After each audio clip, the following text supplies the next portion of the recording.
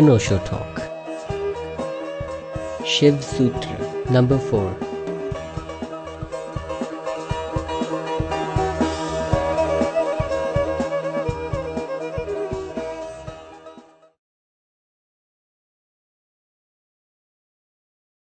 चित्तं मंत्रः प्रयत्नः साधकः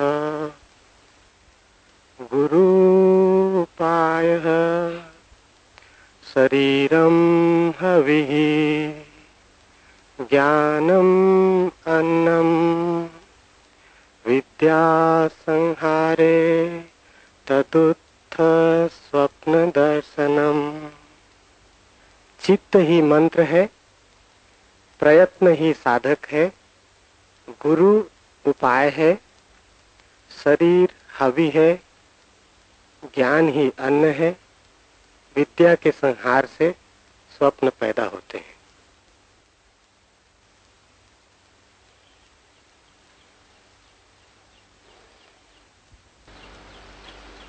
चित्त ही मंत्र।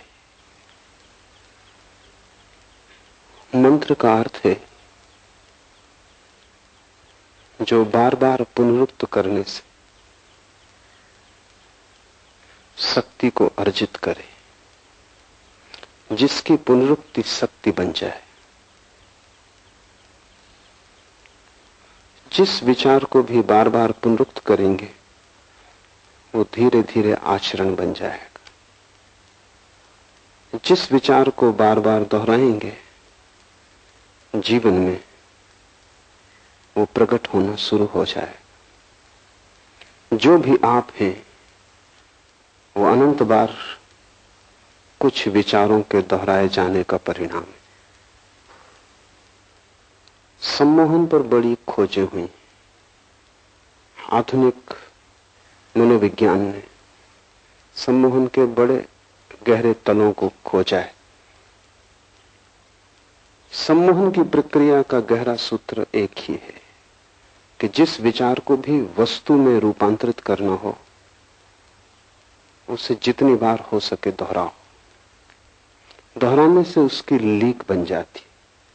लीक बनने से मन का वही मार्ग हो जाता है। जैसे नदी बह जाती है, अगर एक गड्ढा खोदकर राह बना दी जाए नहर बन जाती। वैसे ही अगर मन में एक लीक बन जाए किसी भी विचार की, तो वो विचार परिणाम में आना शुरू हो जाता। फ्रांस में एक बहुत बड़ा मनोवैज्ञानिक हुआ एमाइल कुए। उसने लाखों लोगों को केवल मंत्र के द्वारा ठीक किया। लाखों मरीज सारी दुनिया से कुए के पास पहुंचते थे और उसका इलाज बड़ा छोटा था।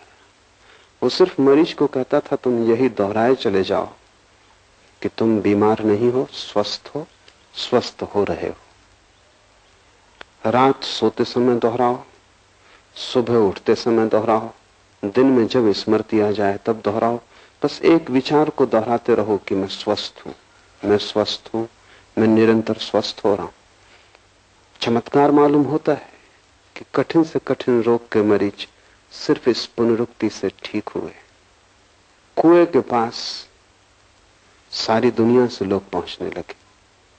लेकिन बात तो बहुत छोटी है।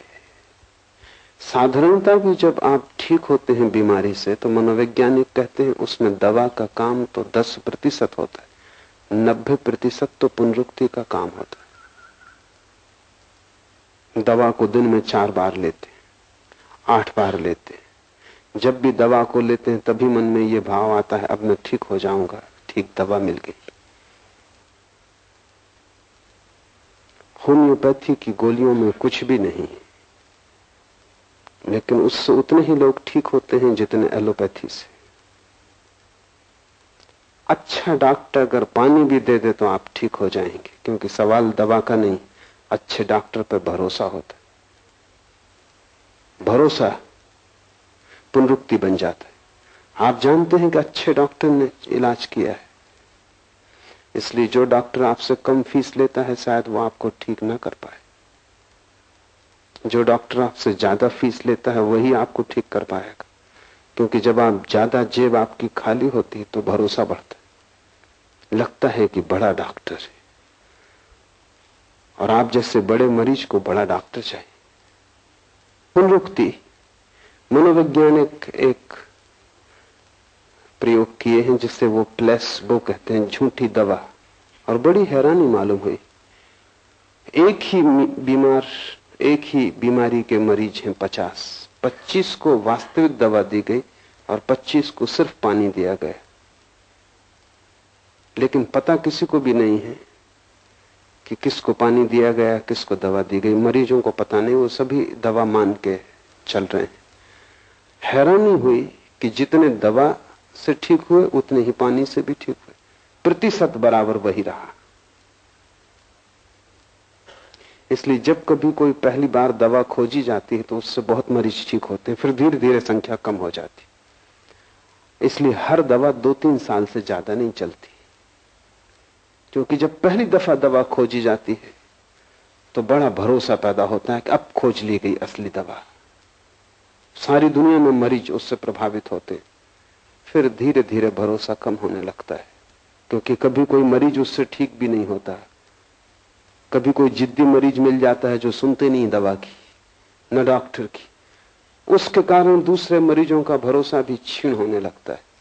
धीरे धीरे दवा का प्रभाव खो जाता है। इसलिए हर 2 साल में नई दवाएं खोजनी पड़ती।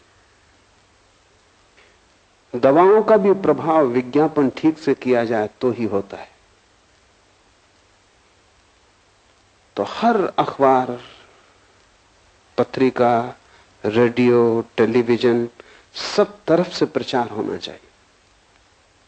प्रचार ज्यादा कारगर है जितनी दवा के तत्व, उससे ज्यादा, क्योंकि वही प्रचार आपको सम्मोहित करेगा। वो प्रचार मंत्र बन जाता है।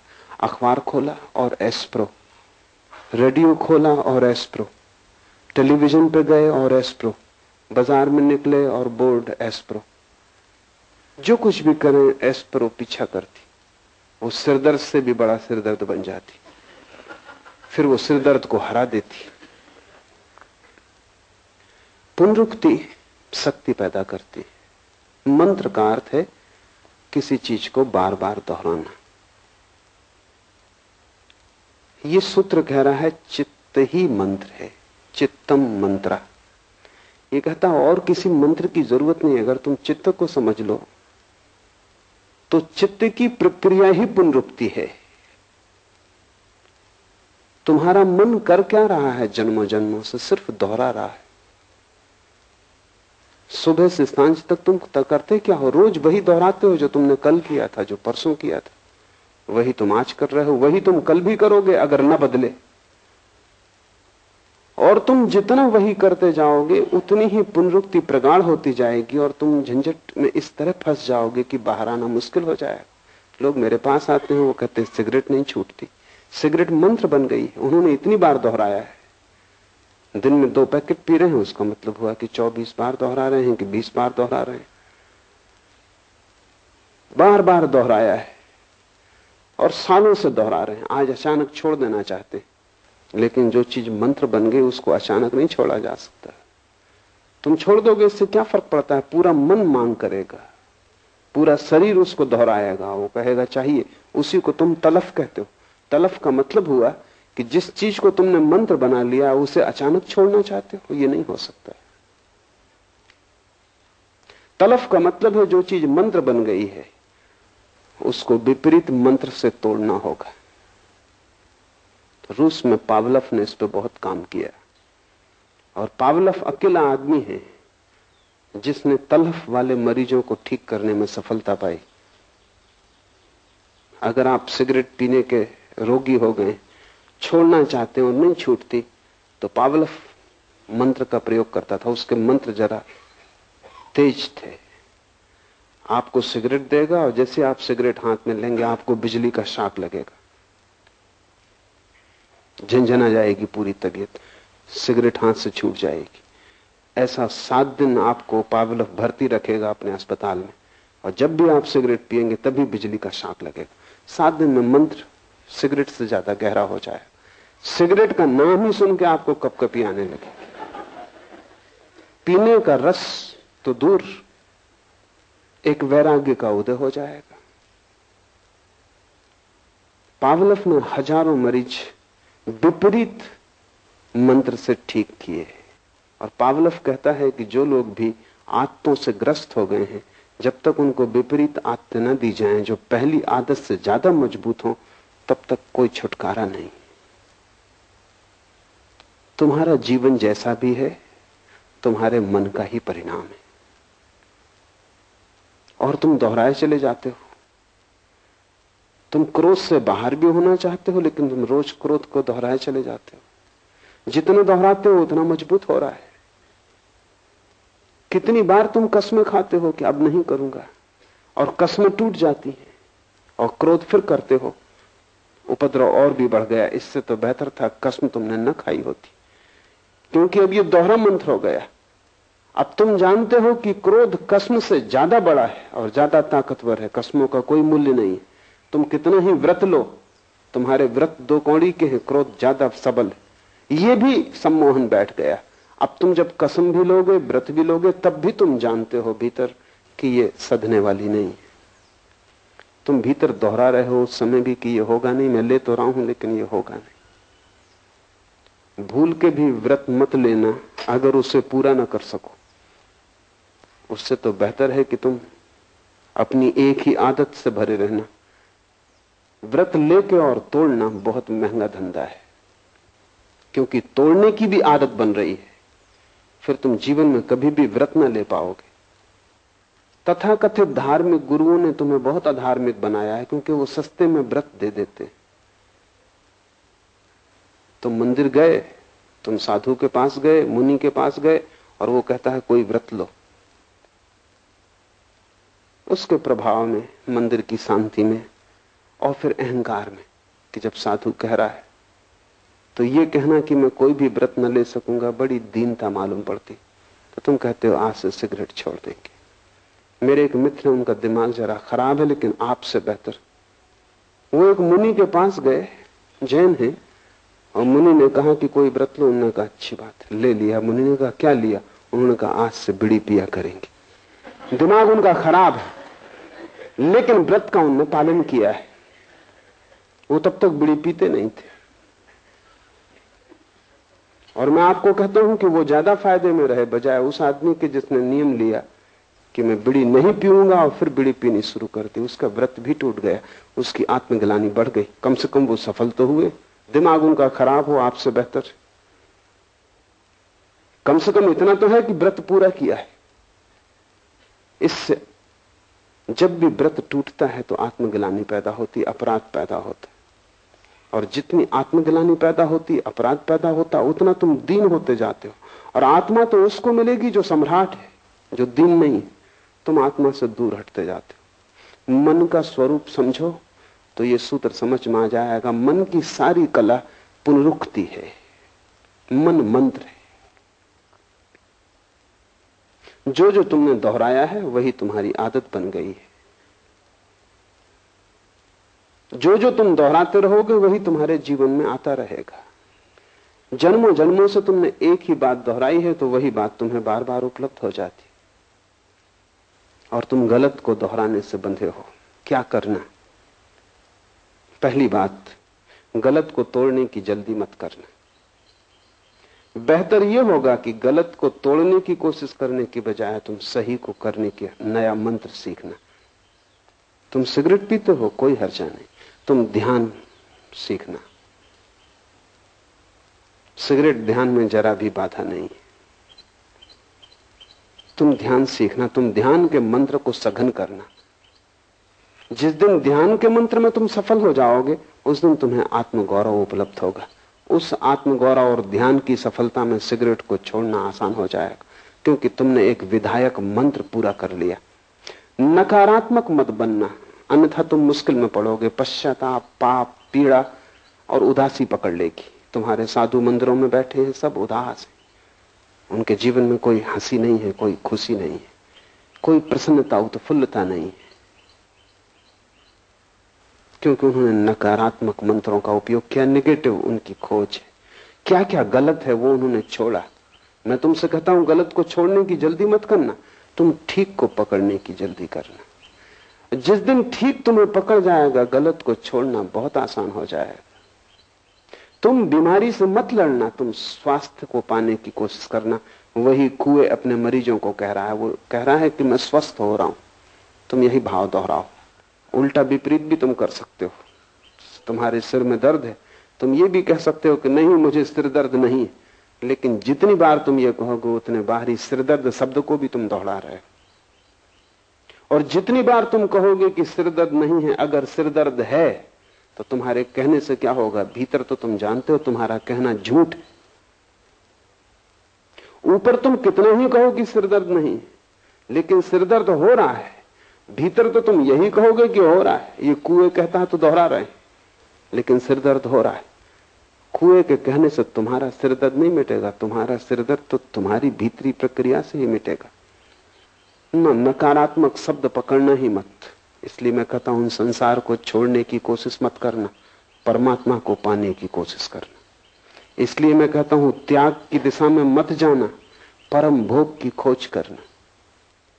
क्या गलत है उस पर आंख मत गड़ाना, क्योंकि गलत को छोड़ने के लिए भी तो गलत को देखना पड़ता है बार बार। और जितना तुम देखते हो, उतना ही मंत्र दोहराया जा रहा है। और जिस चीज को भी तुम देखते रहते हो, उससे तुम सम्मोहित हो जाते हो। दुनिया भर में बहुत खोजबीन चली है कार के एक्सीडेंटों के बाबत, क्योंकि अब कार के एक्सीडेंट से उतने आदमी मर रहे हैं जितने युद्धों में भी नहीं मर रहे हैं। दूसरे महायुद्ध में 1 साल में जितने आदमी मरे, उससे 2 गुने आदमी सिर्फ कार के एक्सीडेंट से मर रहे हैं सारी दुनिया में। बहुत बड़ी संख्या है, कुछ करना जरूरी है। और बहुत सी बातें प्रकाश में आई हैं। उसमें एक बात तो ये प्रकाश में आई है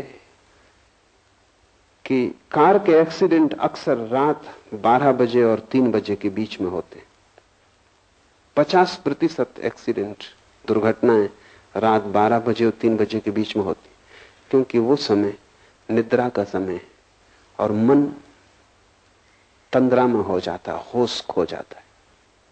उस होश सम्मोहन बिल्कुल आसान है और ड्राइवर सम्मोहित हो जाता है, क्योंकि कार की पुनरुक्त होती आवाज, वही आवाज बार बार दोहर रही।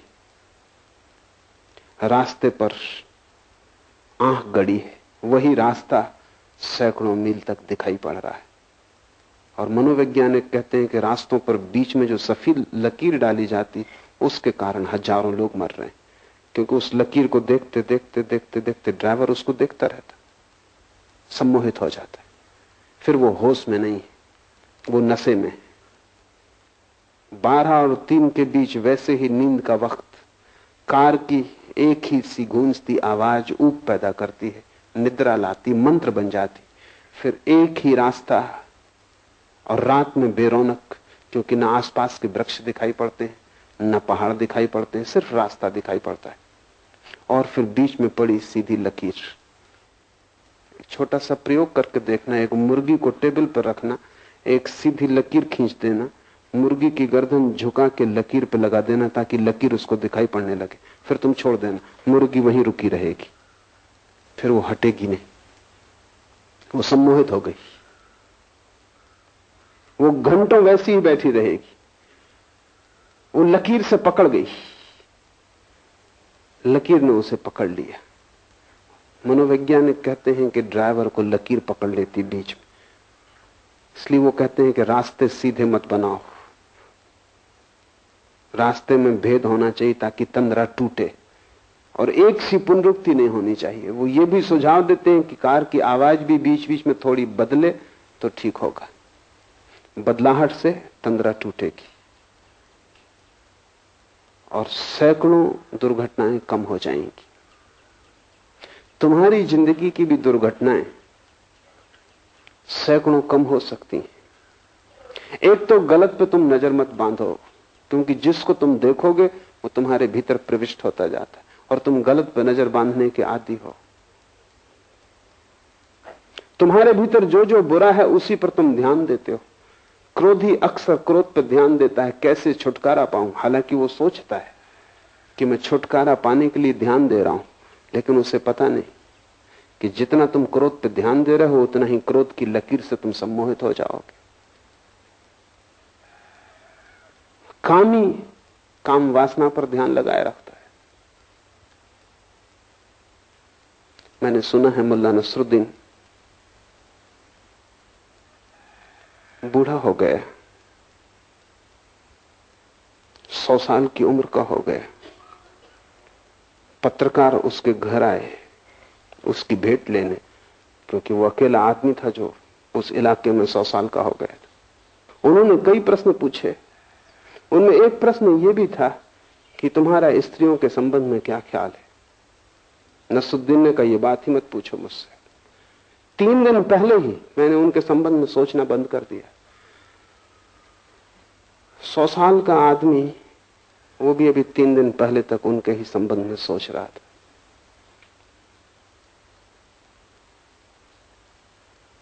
स्त्री पकड़े रहेगी क्योंकि तुम उससे छूटना चाहते हो। वो तुम्हारा नकारात्मक मंत्र बन गया। तुम जिससे छूटना चाहते हो उससे तुम छूट ना पाओगे। गलत को देखने अगर तुम लग गए तो तुम गलत पर ध्यान कर रहे हो। महावीर ने ध्यान के 4 रूप कहे, 2 गलत 2 सही। दुनिया में किसी भी आदमी ने गलत को ध्यान नहीं कहा है, महावीर ने कहा है। मनोवैज्ञानिक उनसे राजी होंगे। उन्होंने कहा गलत ध्यान भी ध्यान तो है ही, जिससे क्रोध ही ध्यान मग्न हो जाता है, क्योंकि क्रोध में सारी दुनिया मिट जाती। क्रोध में चित्त एकाग्र हो जाता है, इसलिए क्रोध में बड़ी शक्ति आ जाती है। तुमने कभी ख्याल किया, क्रोधी आदमी अपने से दुगने ताकतवर आदमी को उठा के फेंक देगा। क्रोध में होश में होता, क्रोध में होता तो 25 दफा सोचता कि इस आदमी से झंझट लेनी कि नहीं, दुगना ताकतवर है। क्रोध में आदमी बड़ी से बड़ी चट्टान सरका देता है, होश में सोच भी नहीं सकता। क्रोध में आदमी कुछ भी कर लेता, क्रोध में सारी शक्ति जग जाती। क्या होता है, बढ़ती हुई शक्ति जो सब तरफ जा रही थी एकाग्र हो जाती। जैसे किरणें सूरज की इकट्ठी हो जाएं तो आग पैदा हो जाती, ऐसा क्रोध में चित्त इकट्ठा हो जाता है, आग पैदा हो जाती। महावीर ने उसको भी ध्यान कहा है। महावीर ने कहा आर्त और रौद्र 2 गलत ध्यान है। दुख में भी आदमी ध्यान मग्न हो जाता है।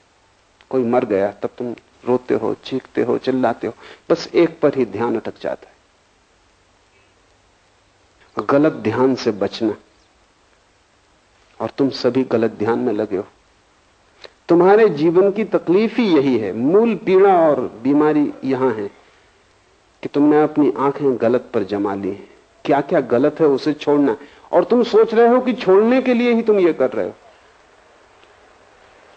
इस ध्यान के कारण ही तुम नहीं छोड़ पा रहे हो। मैं तुमसे कहता हूं संसार की फिक्र ही छोड़ दो, तुम परमात्मा पर ध्यान लगाओ।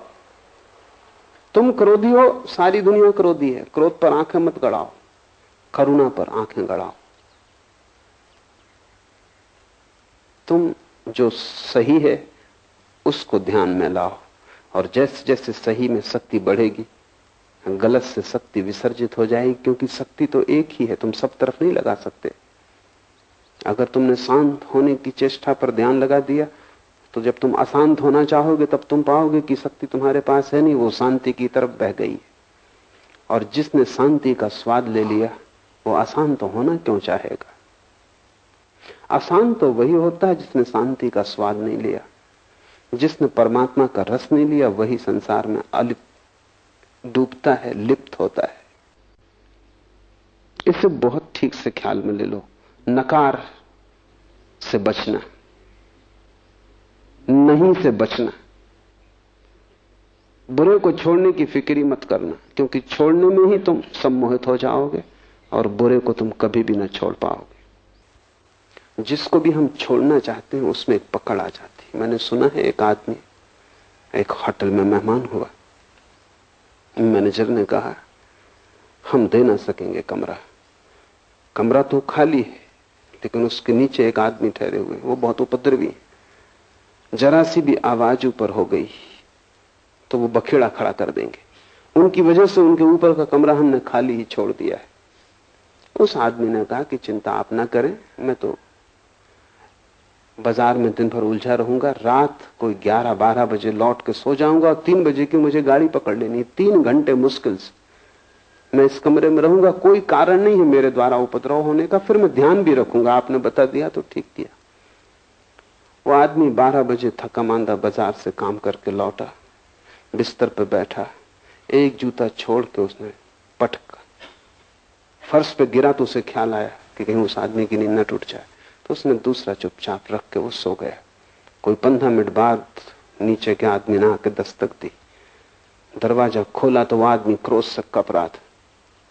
ये घबरा गया कि रात अंधेरा, अब क्या? उसने कहा क्या भूल हो गई, मैं तो सो चुका था। उस आदमी ने कहा भूल, दूसरे जूते का क्या हुआ? पहला गिरा, मैंने कहा आ गए, फिर दूसरे का क्या हुआ? मैं सो ही नहीं पा रहा हूं, वो दूसरा जूता तो सिर पर लटका हुआ है, तो पूछ लूं, पता चल जाए, निश्चिंतता हो। सबने दूसरा जूता लटका लिया, वो नकार का है, वो तुम ये छोड़ना है, ये छोड़ना है, ये बुरा है, और इतनी बुराइयां हैं कि जीवन छोटा मालूम पड़ता है, तुम छोड़ ना पाओगे। रत जगह जगह बुराई है, कोने कोने में बुराई है, सारा जीवन बुराई से भरा है, और तुम्हारे साधु संत तुम्हें सिर्फ अपराध से भरते हैं, क्योंकि वे तुमसे कहते हैं ये गलत, ये गलत, ये गलत। उनसे सही की तो तुम खबर ही ना पाओगे, क्योंकि वे कहते हैं जब तक गलत न छूटेगा तब तक सही तुम्हें मिलेगा भी कैसे। और उनकी बात तर्कयुक्त मालूम पड़ती। वो ये कह रहे हैं कि जब तक अंधेरा न जाएगा तब तक प्रकाश जलेगा कैसे। और मैं तुमसे कहता हूं कि अगर तुमने उनकी बात सुन ली तो कितनी ही तर्कयुक्त मालूम होती, तुम भटक जाओगे जन्मों जन्मों तक। उन्हीं की बात से तुम भटके हुए हो। तुम्हें शैतानों ने नहीं भटकाया है, तुम्हारे तथाकथित संतों ने भटकाया है। क्योंकि बात तर्कयुक्त लगती है, जब तक गलत ना छूटेगा ठीक कैसे मिलेगा। लेकिन कभी तुमने कोशिश की है अंधेरे को हटाने की? पहले अंधेरा हट जाए फिर दिया जलाओगे तो फिर तुम कभी ना जला पाओगे। मैं तुमसे कहता हूं तुम दिया जलाना, अंधेरे की तुम बात ही मत करो, क्योंकि दिया जलते ही अंधेरा हट जाता है। तुम प्रकाश लाओ, अंधेरे पर ध्यान मत करो। दुनिया में कोई अंधेरे को कभी नहीं हटा पाया। बुराई कभी नहीं हटाई जा सकती, भलाई लाई जा सकती। संसार कभी नहीं छोड़ा जा सकता, आत्मा पाई जा सकती, और आत्मा के पाते ही संसार छूट जाता है। हम उसे पकड़े ही इसलिए हैं कि उससे बेहतर हमें दिखाई नहीं पड़ता, और जब तक बेहतर न दिखाई पड़ जाए तुम उसे छोड़ोगे भी कैसे। तुम छोड़ना भी चाहोगे तो भी तुम छोड़ ना पाओगे। तुम लड़ोगे, परेशान होोगे, तुम अपने को थका लोगे, मिटा लोगे, लेकिन कहीं पहुंचोगे नहीं। तुम्हारी जिंदगी एक व्यर्थ की दौड़ धूप हो जाएगी। फिर तुम उतर आओगे शरीर में, फिर वही चक्र शुरू हो जाएगा। इससे जो बच गया बुराई पर ध्यान देने से, वो भलाई को उपलब्ध हो जाता है। चित्त मंत्र है, चाहे बुराई के लिए उपयोग कर लो चाहे भलाई के लिए। पुनरुक्ति शक्ति बन जाती। तुमसे क्रोध होता है, स्वीकार कर लो। कितनी बार क्रोध होता है, तुम क्रोध का पश्चाताप भी मत करो, तुम क्रोध से लड़ो भी मत। जितनी बार क्रोध हो उतनी बार करुणा के कृत्य भी करो। जितनी बार लोगों को तुमसे हानि पहुंचती हो उतनी बार लोगों को तुम लाभ भी पहुंचाओ। तुम जरा लोगों को लाभ पहुंचाने का रस भी लो।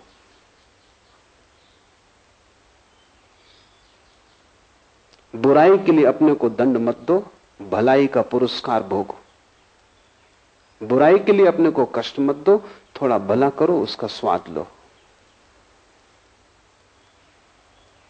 अगर तुमसे किसी के प्रति गाली निकल गई है तो जाके किसी की प्रशंसा करो, किसी के गुण को भी गाओ।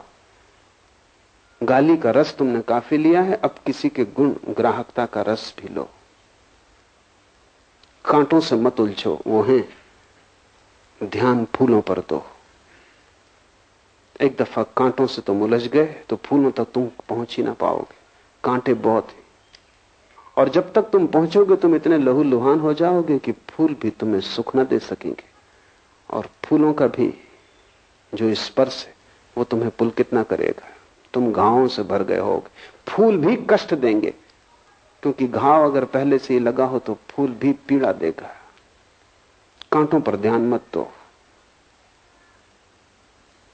ध्यान फूल पर दो। और अगर तुम फूल के रस में डूब गए तो तुम एक दिन पाओगे कि कांटे हैं ही नहीं, क्योंकि फूल के रस में जो डूब जाए उसे कांटा भी चुभ नहीं सकता। असली सवाल फूल के रस में डूबने का है, विष में विमुक्त हो जाने का है। असली बात परमात्मा की शराब पी लेने का है, तब तुम्हें इस संसार की शराबें आकर्षित न करेंगी। अन्यथा तुम लड़ोगे उन्हीं से और उन्हीं से पराजित होगे। बुराई से जो लड़ता है वो बुराई से पराजित होता है। बुराई से लड़ने वाला मन बुराई का मंत्र बना लेता है, क्योंकि चित्त मंत्र है। चित्त की इस प्रक्रिया को समझो कि चित्त दोहराता है। तुमने कभी ख्याल किया है? एक 7 दिन अपने चित्त का निरीक्षण करो, लिखो चित्त जो जो दोहराता है, और तुम पाओगे एक वर्तुलाकार चित्त का भ्रमण है। अगर तुम ठीक से निरीक्षण करोगे तो तुम पाओगे जैसे रात आती है, दिन आता है, सुबह होती, सांझ होती, ऐसे ही चित्त में क्रोध का बंधा हुआ समय, प्रेम का बंधा हुआ समय, काम वासना का बंधा हुआ समय, लोभ का बंधा हुआ समय। ठीक उसी समय पर लोभ तुम्हें पकड़ता है जैसे भूख पकड़ती, लेकिन तुमने कभी निरीक्षण नहीं किया। अन्यथा तुम अपना 28 दिन का कैलेंडर बना सकते हो और तुम लिख सकते हो कि सोमवार की सुबह मुझसे सावधान। पत्नी बच्चे घर में जान सकते हैं कि सोमवार की सुबह पिताजी से जरा दूर रहना। और इसका उपयोग हो सकता है, क्योंकि तुम सोमवार की सुबह अगर ठीक से निरीक्षण तुमने किया कुछ दिनों तक, तो तुम पकड़ लोगे वे बिंदु जहां वर्तुल की तरह तुम्हारा मन घूमता है। शरीर ही वर्तुलाकार नहीं है, मन भी वर्तुलाकार है। इस जगत में सभी गतियां वर्तुलाकार हैं, सर्कुलर है। चांद तारे गोल घूमते हैं, जमीन गोल घूमती है, सब चीजें गोल घूमती हैं, मौसम गोल घूमते हैं। तुम्हारे मन की ऋतुआं भी गोल घूमती हैं। जिससे स्त्रियों को मासिक धर्म होता है, ठीक 28 दिन में वर्तुल पूरा होता है। अभी मनोवैज्ञानिक कहते हैं कि पुरुषों के भीतर भी वैसी ही रासायनिक प्रक्रिया होती है 28 दिन में जैसा स्त्रियों की, क्योंकि शरीर कुछ बहुत भिन्न नहीं है। तुमने ख्याल किया कि स्त्रियों को जब मासिक धर्म होता है वो ज्यादा चिड़चिड़ी, ज्यादा झगड़ेल, क्रोधी, उदास, परेशान, बेचैन हो जाती। हिंदू बहुत होशियार थे, वो उनको 3-4 दिन के लिए कमरों में अलग ही बंद कर देते थे, क्योंकि उस समय उनसे कुछ आशा करनी ठीक नहीं। उनके शरीर में इतनी रासायनिक प्रक्रिया हो रही कि उस रासायनिक प्रक्रिया में होश रखना उन्हें मुश्किल होगा, वो बेहोश हो जाएंगे। लेकिन ठीक 28 दिन पर हर पुरुष को भी ऐसा ही होता है। पुरुष का भी मासिक धर्म है। बाहर रक्तस्राव नहीं होता, लेकिन भीतर रस ग्रंथियों में रक्तस्राव होता है, इसलिए दिखाई नहीं पड़ता। लेकिन हर 28वें दिन पर तुम भी उदास, बेचैन, परेशान हो जाते हो। तुम थोड़ा निरीक्षण करो, तब तुम पाओगे कि तुम्हारे मन का एक वर्तुल है जो 28 दिन में पूरा होता है, 4 सप्ताह में पूरा होता है। और उस वर्तुल में तुम धीरे धीरे निरीक्षण की प्रक्रिया को प्रगाढ़ करोगे तो ठीक ठीक बिंदु खोज लोगे कब क्या होता है। तब तुम बड़े हैरान होगे। तब तुम पाओगे कि तुम क्रोधित किसी और के कारण नहीं होते, क्रोधित तुम्हारे भीतरी कारणों से होते हो, दूसरा तो सिर्फ बहाना है। तब तुम दूसरे पर जिम्मेवारी भी न डालोगे। तब तुम क्रोधित होगे तो दूसरे से क्षमा मांगोगे कि मुझे माफ करना, अभी मेरी दशा, मौसम ठीक नहीं। और ये संयोग की बात है कि तुम सामने पड़ गए, कोई दूसरा पड़ता तो उस पे ये उपद्रव होता।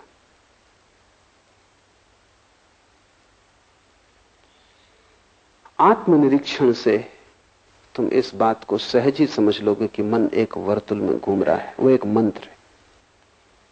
और अगर तुम इसे न समझे तो तुम उस वर्तुल में भटकते ही रहोगे। इसलिए हिंदुओं ने संसार को चक्र कहा है कि वो घूमता है और तुम वही वही कर रहे हो बार बार। और तुम ये भी मत सोचना कि तुम कुछ नया कर रहे हो, सभी लोग वही कर रहे हैं। जब पहली दफा तुम प्रेम में पड़ते हो तो तुम सोचते हो संसार में शायद ऐसा अनूठा घटना कभी घटी नहीं, रोज घट रही है, वही सारे लोग करते रहे, वही पशु पक्षी कर रहे हैं, पौधे कर रहे हैं, आदमी कर रहा है। कुछ प्रेम तुम्हें घट गया है ऐसा नहीं, सभी को वैसा ही घटा है। क्रोध भी सभी को वैसा ही घटा है।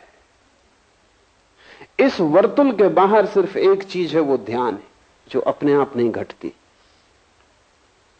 बाकी सब अपने आप घटेगा, तुम्हें कुछ करने की जरूरत नहीं। तुम चक्के पे बैठे भर रहो, चक्का अपने आप घूम रहा है, तुम उसमें बंधे हुए घूमते रहोगे। सिर्फ एक घटना है जो इस वर्तुल के बाहर है, कि तुम छलांग लगा के चक्र के बाहर निकल जाओ, वो ध्यान है। वो अपने आप नहीं घटता है, वो कभी किसी बुद्ध को घटता है। पश्चिम के बहुत बड़े ऐतिहासिक एर्नाल्ड टायनबी ने हिसाब लगाया है कि अब तक केवल 6 आदमी इस चक्र के बाहर हुए पूरे मनुष्य जाति के इतिहास में। 6 ना हुए हों, 60 हुए हों, संख्या कुछ बहुत बड़ी नहीं। वो एक अनहोनी घटना है। न तो प्रेम, न क्रोध, न लोभ, ये सामान्य घटनाएं हैं, सभी को घट रही हैं, जानवरों को घट रही हैं। इससे तुम आदमी नहीं हो। तुम्हारे जीवन में आदमी होने का सूत्र तो उसी दिन घटेगा जिस दिन तुम इस चित्त के मंत्र के बाहर हो जाओ, चित्त के वर्तुलाकार भ्रमण के बाहर हो जाओ।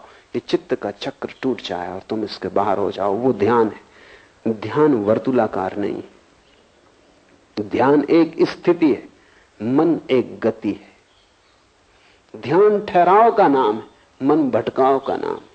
और भटकाव भी कुछ नई जगहों पर नहीं, वही जगह फिर वही जगह फिर कोल्हू के बैल की तरह तुम घूम रहे हो। सचेत होकर देखोगे तो समझ में आ जाएगा, ये कोई सिद्धांत नहीं है, ये तथ्य है। ये कोई दर्शन शास्त्र का सिद्धांत नहीं है। तुम्हारे मन का वर्तुलाकार भ्रमण, तुम्हारे मन का मंत्र की भांति होना, ये तुम्हारे जीवन का तथ्य है। जिन्होंने जीवन को समझने की कोशिश की है, उन्होंने इसका आविष्कार किया है। ये कोई विचार से निर्णित सिद्धांत नहीं है, अनुभव से पाया गया तथ्य। तुम भी इसे अनुभव से पा सकते हो। मैं कहता हूं इसलिए मानने की जरूरत नहीं, शिव कहें इसलिए मानने की कोई जरूरत नहीं। तुम्हारे पास आंखें हैं, आंख बंद करके मन को जरा कुछ दिनों तक देखते रहो, तब तुम हैरान हो जाओगे। तब तुम पाओगे कि तुम इस चाक से बंधे हो, और सारी प्रकृति इसी चाक से बंधी है। तुम्हारी मनुष्यता की घोषणा इसमें नहीं, तुम्हारी गरिमा इसमें नहीं, तुम्हारी गरिमा इसके बाहर उतर जाने में। उसी क्षण तुम बुद्धत्व को उपलब्ध हो जाते हो या शिवत्व को उपलब्ध हो जाते हो। चित्त मंत्र है, पुनरुक्ति चित्त का स्वभाव है, रिपीटिशन। इसलिए चित्त के जगत में कभी कोई नई चीज नहीं घटती। चित्त के जगत में कभी भी कोई मौलिक तत्व नहीं घटता। वहां सब बासा और पुराना है, सब उच्छिष्ट। तुम उसी की उगाली करते हो। भैंस को देखा है, उगाली करते, भोजन कर लेती, फिर उसको निकाल के मुंह में उगाली करती रहती। चित्त उगाली कर रहा है। तुम जो भी ले लेते हो भोजन की तरह चित्त में, फिर चित्त उसकी उगाली करता रहता है। पढ़ो एक किताब, फिर चित्त में वो चलने लगेगी। मुझे सुन के जाओगे, फिर 24 घंटे वो चित्त में चलने लगेगा। एक चक्र शुरू हो गया। चित्त फिर उसे चबाएगा, पचाएगा, पुनरुक्त करेगा। लेकिन चित्त में नया कभी नहीं घटता। ओरिजिनल मौलिक चित्त में कभी नहीं घटता। और आत्मा मौलिक तत्व है, परमात्मा परम मौलिकता है, वो नवीनता है। उससे ज्यादा ताजा और कुछ भी नहीं। चित्त से वो उपलब्ध न होगा। चित्त के मंत्र को तोड़ना पड़ेगा। ये सूत्र ठीक से समझना। चित्त ही मंत्र है और प्रयत्न साधक है दूसरा सूत्र। प्रयत्न का अर्थ है इस चित्त के चक्र के बाहर निकलने की चेष्टा। जो निकल गया वो सिद्ध है, जो निकलने की चेष्टा कर रहा है वो साधक है। और महत प्रयत्न करना होगा तभी तुम निकल पाओगे। उतना ही प्रयत्न करना होगा जितना चित्त को बांधने में तुमने किया है। लेकिन बड़ी कठिनाई यह है कि उसी चित्त से तुम देखते हो, इसलिए तुम जो देखते हो, चित्त उसे अपने ही रंग में रंग देता है। ये बड़ी कठिनाई। मैं तुमसे बोल रहा हूं, तुम सुन रहे हो लेकिन तुम नहीं सुन रहे हो, तुम्हारा चित्त बीच में खड़ा है। मैं जो भी कहूंगा चित्त अपना रंग उस पर फेंकेगा और उसको अपने अनुकूल बदल लेगा, उसका अर्थ बदल जाएगा। मुल्ला नसरुद्दीन शराब पिए एक बस में सवार हुआ। एक बूढ़ी औरत जिसके बाल सब सफेद हो गए, उसे बड़ी दया आई। मुल्ला अभी जवान था, मुंह से शराब की बदबू आ रही। तो उस बूढ़ी औरत ने उससे कहा, बेटे तुम्हें होश है या नहीं? तुम सीधी नरक की यात्रा पे जा रहे हो। मुल्ला उचक के खड़ा हो गया। उसने कहा, रोको भाई, मैं गलत बस में सवार हो गया।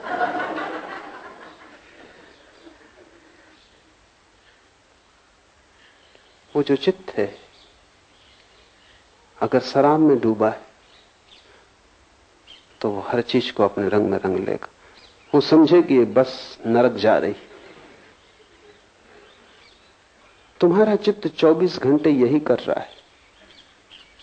इसलिए बड़ी से बड़ी जटिल बात है वो ये है कि चित्त को अलग करके सुनने की चेष्टा, वही श्रावक, वही सम्यक श्रवण, कि चित्त को तुम हटा दो और सीधा सुनो।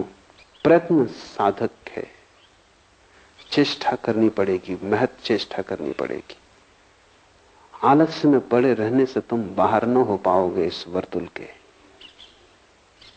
कैसे कोई पड़ा पड़ा वर्तुल के बाहर हो पाएगा?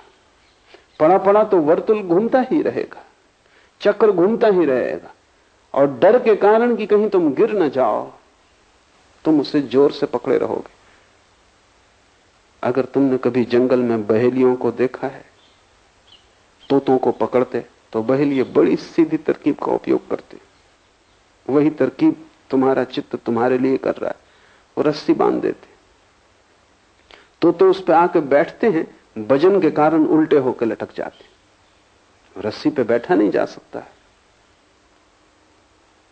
तोता रस्सी पे आके बैठता है, वजन के कारण उल्टा हो जाता है, उल्टा लटक के घबरा जाता है, घबरा के रस्सी को जोर से पकड़ लेता है कि कहीं गिर ना जाऊं।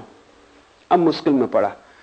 अगर छोड़े रस्सी को तो डर लगता है कि गिर पड़ूंगा। कुछ पकड़ने की जरूरत नहीं, वो अपने आप पकड़े गए। वो बहेली आके उनको पकड़ के ले जाएगा। ये तोता भूल ही गया कि मेरे पास पंख हैं, गिरने का कोई कारण नहीं, कोई भय नहीं। लेकिन एक दफा रस्सी में उल्टे लटक के तुमको भी यही भय हो जाता है कि चके से अगर उतरे क्या होगा, खो जाएंगे, भटक जाएंगे।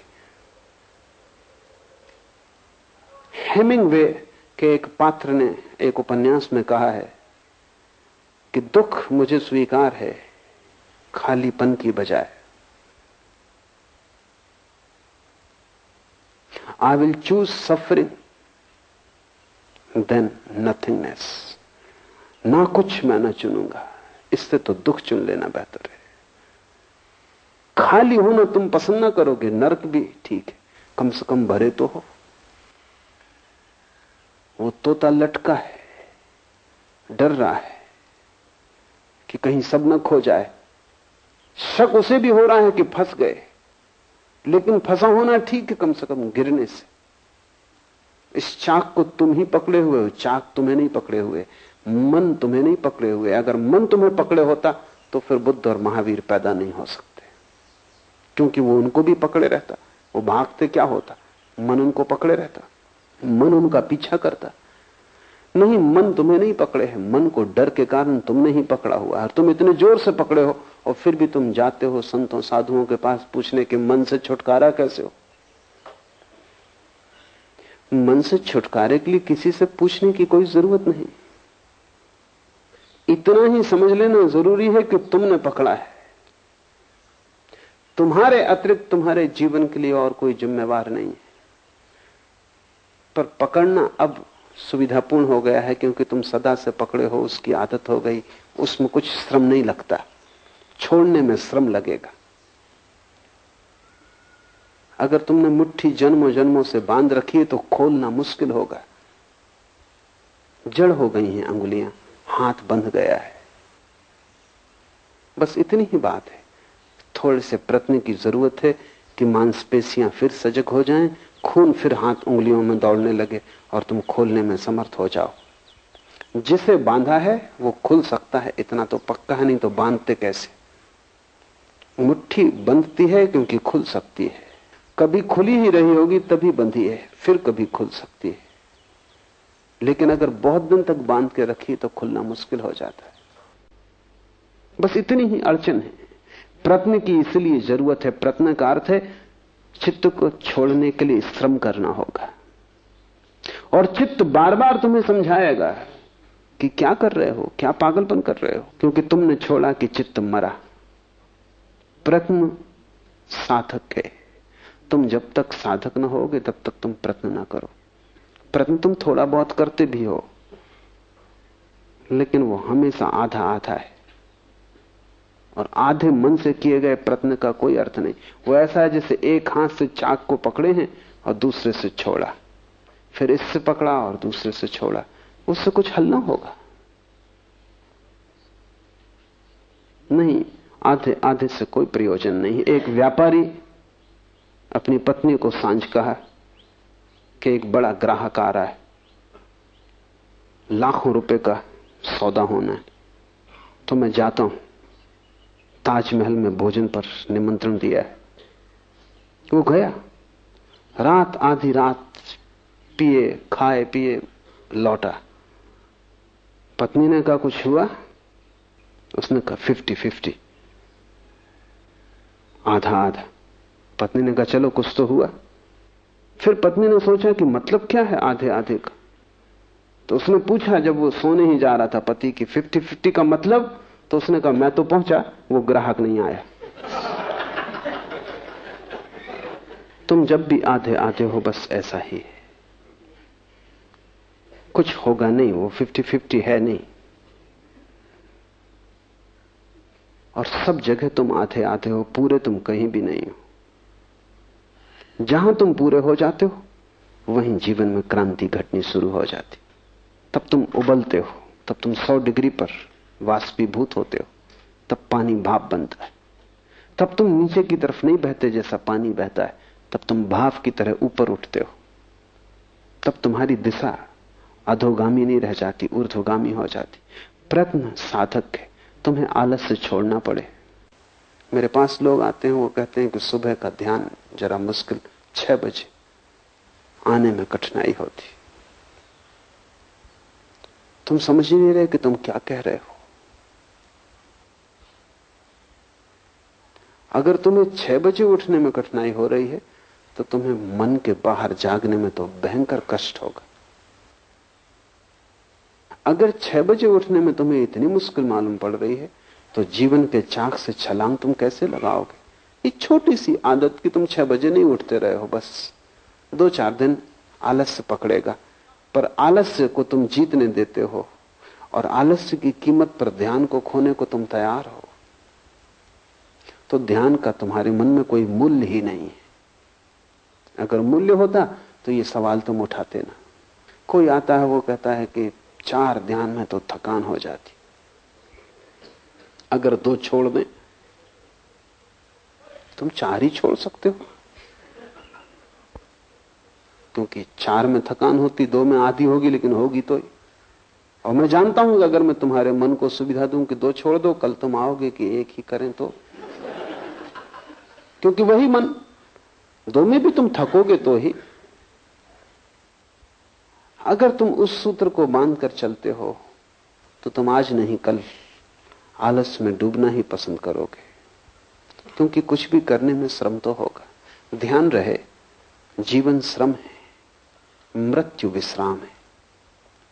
तो अगर मरना हो तब कुछ करने की जरूरत नहीं, अगर जीना हो तो कुछ करना पड़ेगा।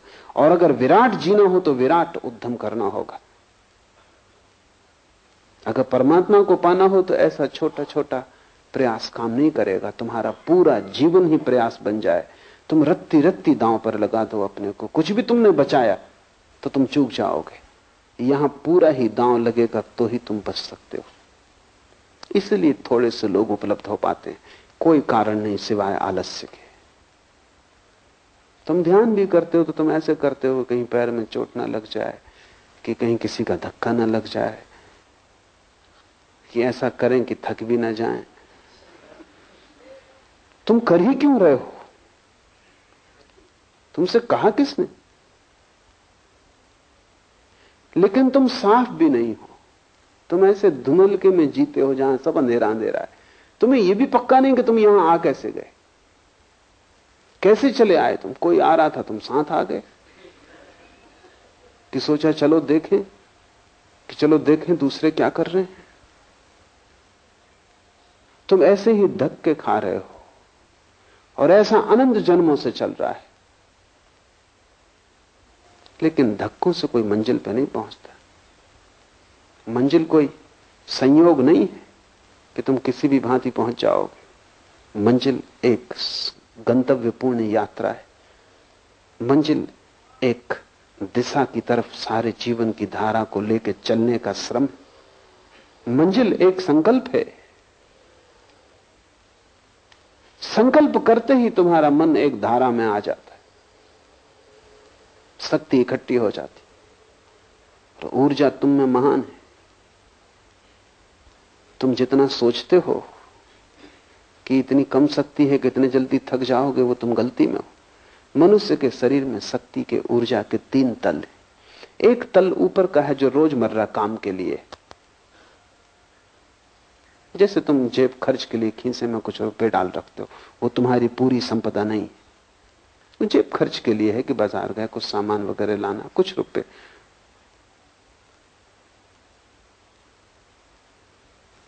मुल्ला नसरुद्दीन एक दफा गांव से गुजर रहा था, बाहर अंधेरा था, 4 आदमियों ने पकड़ कर उस पर हमला कर दिया। उसने इस भयंकर ढंग से लड़ाई की कि चारों को पछाड़ दिया। बामुश्किल वो 4 उस पर कब्जा कर पाए, बामुश्किल। और जब उसके खीसे में हाथ डाला तो केवल 7 पैसे थे। तो उनने कहा हद कर दी नसरुद्दीन, 7 पैसे के लिए?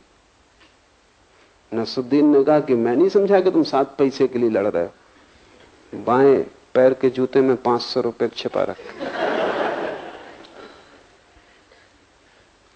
लेकिन तब उनने भी हिम्मत न की उसका बायां जूता खोलने की, क्योंकि जो 7 पैसे के लिए ऐसा भयंकर श्रम किया, उन्होंने कहा नमस्कार, फिर कभी।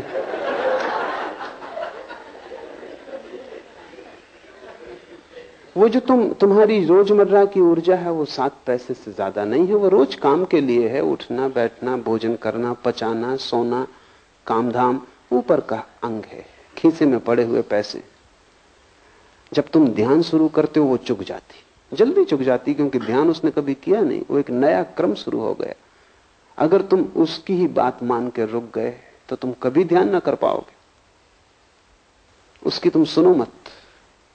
अगर तुम किए ही गए, जल्दी ही तुम पाओगे कि दूसरे तल की ऊर्जा संलग्न हो गई। कई दफे तुम्हें अनुभव भी होता है, तुम बैठे हो, रात सोने जा रहे थे, ऐसी नींद आ रही थी कि पलक खुलते नहीं खुलते थे, कि तत्क्षण घर में आग लग गई। फिर तुम सो पाते हो, फिर तुम कहते हो मुझे नींद आ रही ना, नींद तिरोहित हो जाती। कहां से ये ऊर्जा आई? अभी तुम झपकी खा रहे थे, और तुमसे कोई कहता है गीता पढ़ो, तो तुम कहते हो भाई मुश्किल, लेकिन घर में आग लग गई। गीता छोड़ सकते थे, लेकिन घर में आग लग गई। अब तुम दौड़ रहे हो, भाग रहे हो, बुझा रहे हो, और आग भी बुझ जाएगी तो भी अब इस रात तुम सोने वाले नहीं। अब तुम जागे ही रहोगे, कितनी कोशिश करो सोने की, नींद ना आएगी। क्या हुआ? दूसरा तल जो रोजमर्रा शक्ति का नहीं है, संरक्षित तल टूट गया। उसके टूट जाने के कारण तुम इतनी ऊर्जा से भर गए हो कि सब नींद खो गई। अगर तुमने ध्यान का प्रयोग जारी रखा, तुम थके ना, जल्दी ही दूसरी ऊर्जा उपलब्ध होगी। उसके उपलब्ध होते ही तुम पाओगे कि कितना ही ध्यान करो, थकने वाला नहीं है, कुछ भीतर खर्च होने वाला नहीं। ये भी दूसरा तल है, एक तीसरा तल है। ये दूसरा तुम्हारा खजाना है, ये भी चुक सकता है, इतनी आसानी से नहीं जितनी आसानी से पहला तल चुकता है। ये भी एक दिन चुकेगा। महत उपाय तुम करते रहोगे ध्यान के, तो एक दिन ये भी चुकेगा, और तब तीसरा तल टूटता है। वो तल तुम्हारा नहीं, वो परमात्मा का है, वो कभी भी नहीं चुकता। लेकिन अगर तुमने आलस्य किया तो तुम दूसरे तल पे ही नहीं पहुंचोगे, तीसरे पर पहुंचने का तो कोई सवाल नहीं। परमात्मा परम ऊर्जा है, तुम्हारे भीतर ही छुपा है। पहला तल तुम्हारे मन का, दूसरा तल तुम्हारी आत्मा का, तीसरा तल परमात्मा का। मन को चुकाओ तो आत्मा की ऊर्जा उपलब्ध होगी, आत्मा को भी चुका दो तो परमात्मा की ऊर्जा उपलब्ध होगी, जो शाश्वत, जिसके फिर चुकने का कोई उपाय नहीं। फिर तुम विराट के साथ एक हो गए। इसलिए शिव कहते हैं प्रयत्न साधका। प्रयत्न सतत गहरा और गहरा प्रयत्न साधक है। उस समय तक प्रयत्न करते जाना है जब तक कि तीसरा तल न टूट जाए, तुम उस परम ऊर्जा को न उपलब्ध हो जाओ, फिर तुम सिद्ध हो, फिर विश्राम किया जा सकता है। उसके पूर्व विश्राम आत्मघात है। तीसरा सूत्र है गुरु उपाय।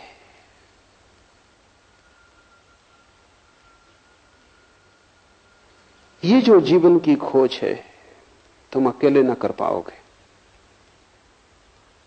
क्योंकि अकेले तो तुम अपने वर्तुल में बंद हो, तुम्हें उसके बाहर दिखाई भी नहीं पड़ता, उसके बाहर कुछ है इसकी खबर भी तुम्हें नहीं है।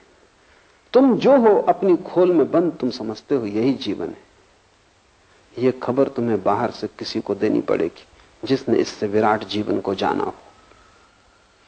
तुम अपने घर में कैद हो, तुम्हें पता भी नहीं कि घर के बाहर खुला आकाश है, चांद तारे। ये तो कोई जो चांद तारों को देखकर आया हो और तुम्हें घर में दस्तक दे और कहे कि बाहर आओ, कब तक भीतर बैठे रहोगे? पहले तो तुम यही पूछोगे कि बाहर जैसी कोई चीज भी है। यही तो लोग पूछते हैं कि परमात्मा जैसी कोई चीज है, आत्मा जैसी कोई चीज है। और तुम चाहते हो कि सिद्ध कर दे कोई घर के भीतर बैठे हुए कि आकाश है। कैसे सिद्ध करेगा? घर के भीतर बैठे आकाश है, ये कैसे सिद्ध किया जा सकता? तुम्हें चलना पड़ेगा साथ। वो जो कह रहा है कि आकाश है, उसके पीछे तुम्हें 2-4 कदम उठाने पड़ेंगे, क्योंकि आकाश दिखाया जा सकता है, सिद्ध नहीं किया जा सकता। सिद्ध करने का कोई उपाय नहीं। और अगर कोई आकाश को सिद्ध करना चाहेगा घर के छप्पर के भीतर, तो तुम उसको हरा सकते हो, क्योंकि तुम कहोगे कहां की बातें कर रहे हो, छप्पर है, यहां तो कुछ दिखाई नहीं पड़ता, दीवालें हैं, क्या प्रमाण है कि बाहर कुछ है? तुम थोड़ा सा आकाश भीतर लाके मुझे दिखा दो। तो आकाश कोई वस्तु तो नहीं कि भीतर लाई जा सके, कि आकाश का काट के एक टुकड़ा हम भीतर ले आए, तुम्हें दिखा दें नमूना, ताकि फिर तुम बाहर जा सको। नहीं, परमात्मा का कोई खंड लाके तुम्हें दिखाया नहीं जा सकता, तुम्हें जाना होगा। इसलिए गुरु उपाय है। गुरु का केवल इतना ही अर्थ है जिससे अनुभव हुआ हो, जिसने जाना हो, जो कारागृह से छूट गया हो, वही तुम्हें खबर दे सकता है कि तुम कारागृह में हो, और वही तुम्हें खबर दे सकता है कि छूटने का उपाय है, और वही तुम्हें रास्ता बता सकता है कि आओ मेरे पीछे, इस कारागृह में भी द्वार हैं जहां से बाहर निकला जा सकता है। इस कारागृह में भी ऐसे द्वार हैं जहां के संतरी सोए हुए हैं। इस कारागृह में ऐसे भी द्वार हैं जहां के संतरी बड़े सजग हैं। अगर तुमने वहां से निकलने की कोशिश की तो तुम और मुसीबत में पड़ जाओगे। अभी कम से कम कारागृह में तुम मुक्त हो। अगर तुमने वहां से निकलने की कोशिश की जहां संतरी सजग है, जहां मुख्य द्वार है, तो तुम कालकोठरी में डाल दिए जाओगे, तो कारागृह और छोटा हो जाएगा। और ध्यान रहे, नकार से निकलने की कोशिश में तुम कालकोठरी में गिर जाओगे। अगर तुम लड़े बुराई से तो तुम और भी बुराई में फेंक दिए जाओगे। वो मुख्य द्वार है, लेकिन वहां से कोई कभी निकल नहीं सकता, कोई कभी निकला नहीं, क्योंकि मुख्य द्वार पर पहरा देना पड़ता है। मुख्य द्वार पर सब सुरक्षा रखनी पड़ी। लेकिन इस कारागृह में ऐसे द्वार भी हैं जो गुप्त हैं, ऐसे द्वार भी हैं जहां कोई पहरा नहीं, क्योंकि उस तरफ कोई ध्यान ही नहीं देता। कैदी भी ध्यान देता है मुख्य द्वार की तरफ। मैंने सुना है एक कारागृह में फ्रांस में ऐसा हुआ क्रांति के दिनों में कि कारागृह के कैदियों ने बगावत कर दी। कैदी बगावत ना करें तो ठीक है, कोई 2000 कैदी थे और कोई 20 संतरी थे। कभी भी छूट सकते थे। 20 संतरी की औकात क्या। बगावत नहीं की थी क्योंकि कैदी कभी इकट्ठे नहीं होते।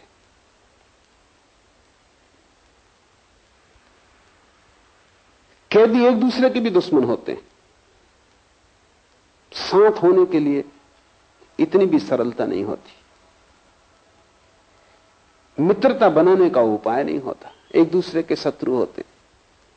इसलिए 20 संतरी काफी थे। फिर बगावत कर दी, कैदी इकट्ठे हो गए। उन्होंने बगावत कर दी तो जो प्रधान जेलर था वो घबराया। उसने कहा क्या करें। उसने पहला काम यह किया कि संतरियों से कहा कि मुख्य द्वार की फिक्र छोड़ दो, तुम जाके छोटी खिड़कियों और दरवाजों पर खड़े हो जाओ। संतरियों ने कहा भी कि यह निर्णय बड़ा गलत है।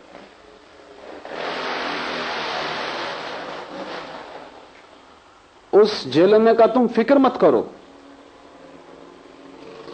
मुख्य द्वार बिल्कुल छोड़ दो।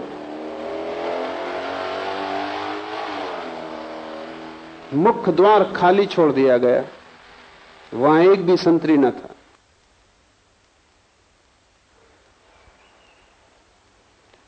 लेकिन कोई कैदी भाग ना सका क्योंकि छोटे द्वारों पर पहरा लगा दिया गया। जिन पर कभी पहरा न था उन पर पहरा लगवा दिया, और जहां सदा पहरा था वहां से पहरा बिल्कुल हटा दिया। अगर चाहते तो सभी कैदी बाहर निकल जाते। पीछे उस जेलर से उसके संतरियों ने पूछा कि हम समझे नहीं, तरकीब काम कर गई। तो उसने कहा कि बगावत का मतलब है कि कोई बाहर का आदमी भीतर पहुंच गया। इन कैदियों में कोई खुला आदमी बाहर से भीतर पहुंच गया है, कोई आदमी जो जानता है, और जो भी जानता है वो छोटे द्वारों से निकलने की चेष्टा करवाएगा। जो नहीं जानता वो हमेशा मुख्य द्वार से निकलने की कोशिश करेगा। तो कल तक हम मुख्य द्वार पर पहरा दे रहे थे क्योंकि अज्ञानी थे भीतर, लगता है कोई गुरु पहुंच गया। जीवन में बुराई से लड़के निकलने का द्वार मुख्य मालूम होता है। तुम्हारा मन कहता है पहले बुराई को मिटाओ तभी तो साधुता उपलब्ध होगी, पहले गलत को छोड़ो तभी तो ठीक के लिए राह बनेगी, पहले संसार को बाहर निकालो तभी तो परमात्मा का सिंहासन खाली होगा। ये मुख्य द्वार है। गुरु तुम्हें इससे निकलने को न कहेगा क्योंकि इससे कोई कभी नहीं निकल पाता, वहां पहरा भयंकर है। और जो आदमी वहां से निकलने की कोशिश करता है वो और छोटी कालकोठरियों में डाल दिया जाता है। मेरे देखे तुम्हारे साधु संत तुमसे भी बुरे कारागृहों में बंद है। तुम्हारे पास आंखें नहीं है इसलिए तुम्हें दिखाई नहीं पड़ता। ग्रस्त तो परेशान है ही, तुम्हारे साधु तुमसे भी बुरी तरह परेशान है। तुम्हारे पास कम से कम छोटा आंगन भी है जिसमें तुम थोड़ी स्वतंत्रता अनुभव करते हो, उनका आंगन भी छिन गया है। वो जेल के भीतर है लेकिन जेल के भीतर जो स्वतंत्रता साधारण कैदी को मिलती है वो भी उनको नहीं है। वो 24 घंटे कालकोठरी में बंद है। मेरे पास साधु सन्यासी आते हैं, उनका मन बिल्कुल ही रुग्ण और विक्षिप्त है। एक जैन मुनि ने मुझे कहा कि 60 साल का हो गया हूं, 40 साल से मुनि हूं, लेकिन निरंतर मन में यह शक बना रहता है कि मैंने कहीं भूल तो नहीं की, कहीं ऐसा तो नहीं है कि साधारण संसारी आनंद भोग रहा है और मैं नाहक कष्ट पा रहा हूं। यह संदेह उठना बुद्धिमान आदमी के लिए स्वाभाविक है। यह आदमी ना समझ नहीं है, यह आदमी समझदार है। यह संदेह उठना स्वाभाविक है क्योंकि इसको दिखाई पड़ रहा, पाया तो मैंने कुछ भी नहीं। ये 40 साल क्रोध, काम, लोभ इससे ही लड़ने में बीत गए, मिला तो कुछ भी नहीं। और क्रोध मिट गया हो ऐसा भी नहीं, सिर्फ छिप गया है। तो दूसरों से तुम छिपा सकते हो, खुद से कैसे छिपाओगे? खुद तो तुम्हें पता है, दबा के बैठे हो, सज्जन मालूम पड़ते हो, अपराध नहीं करते हो, लेकिन अपराधी भीतर मौजूद है और कभी भी कर सकता है। किसी भी क्षण मौका मिल जाए तो करेगा। एक कारागृह और छोटा हो गया है। थोड़ी बाहर स्वतंत्रता थी घूमने की, वो भी छिन गई है, कालकोठरी है।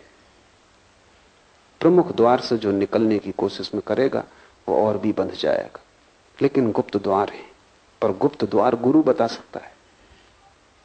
चाबियां हैं जिनसे गुप्त द्वार खुल जाते हैं। जो बाहर जा चुका है वही तुम्हें बाहर ले जा सकता है।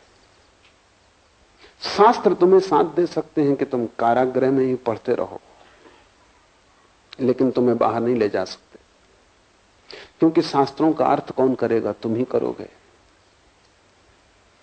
शास्त्रों को समझेगा कौन? तुम ही समझोगे। तुम अपने हिसाब से समझोगे।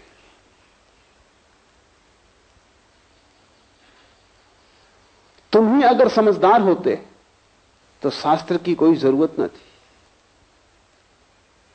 तुम समझदार नहीं हो, यह पक्का है। और शास्त्र से जब ना समझ अर्थ निकालता है तो और झंझटों में पड़ जाता है।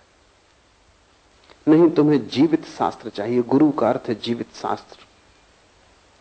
जीवित व्यक्ति को खोजो जो तुम्हें राह दे सके।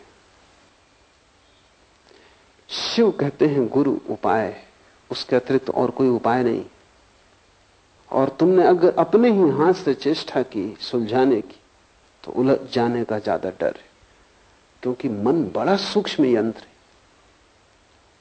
अक्सर होता है कि हम ही सुलझा लें। अक्सर ऐसा होता है कि तुम्हारी घड़ी बंद हो गई तो दिल होता है खोल के और ठीक कर ले। सभी का दिल होता है, और जितना नासमझ आदमी हो उतना जल्दी दिल होता है।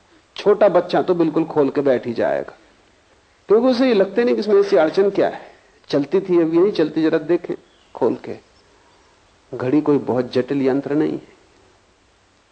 लेकिन अगर तुमने सुधारने की कोशिश की तो तुम्हारी हालत वैसी हो जाएगी जैसे मैंने सुना है। एक दिन मुल्ला नसरुद्दीन घड़ी साज की दुकान पे गया। उसने अपनी घड़ी, जो कि खंड खंड थी, टुकड़े टुकड़े थी, वो उसकी टेबल पर रखी।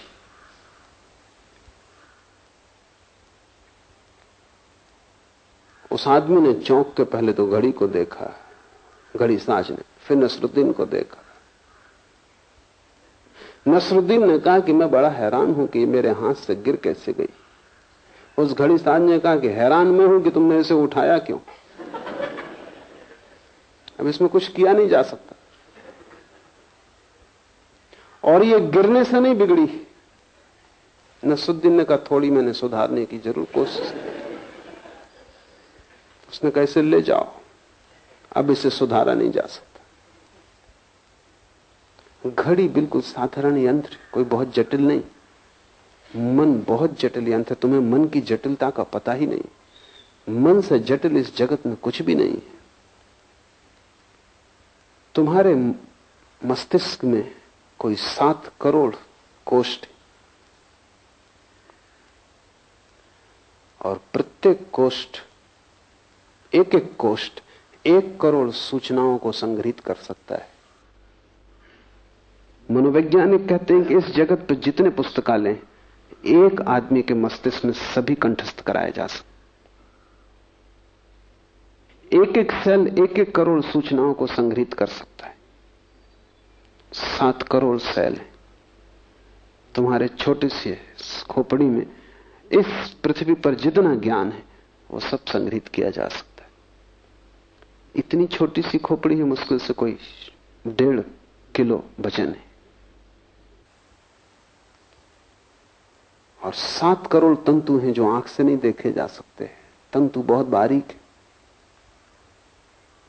इसीलिए मस्तिष्क का ऑपरेशन अभी तक रुका रहा। अब मस्तिष्क का ऑपरेशन शुरू हुआ है, लेकिन तब भी खतरा है, क्योंकि काटने तुम कुछ जाओ 1000 दूसरे तंतु कट जाते। इतने सब सूक्ष्म।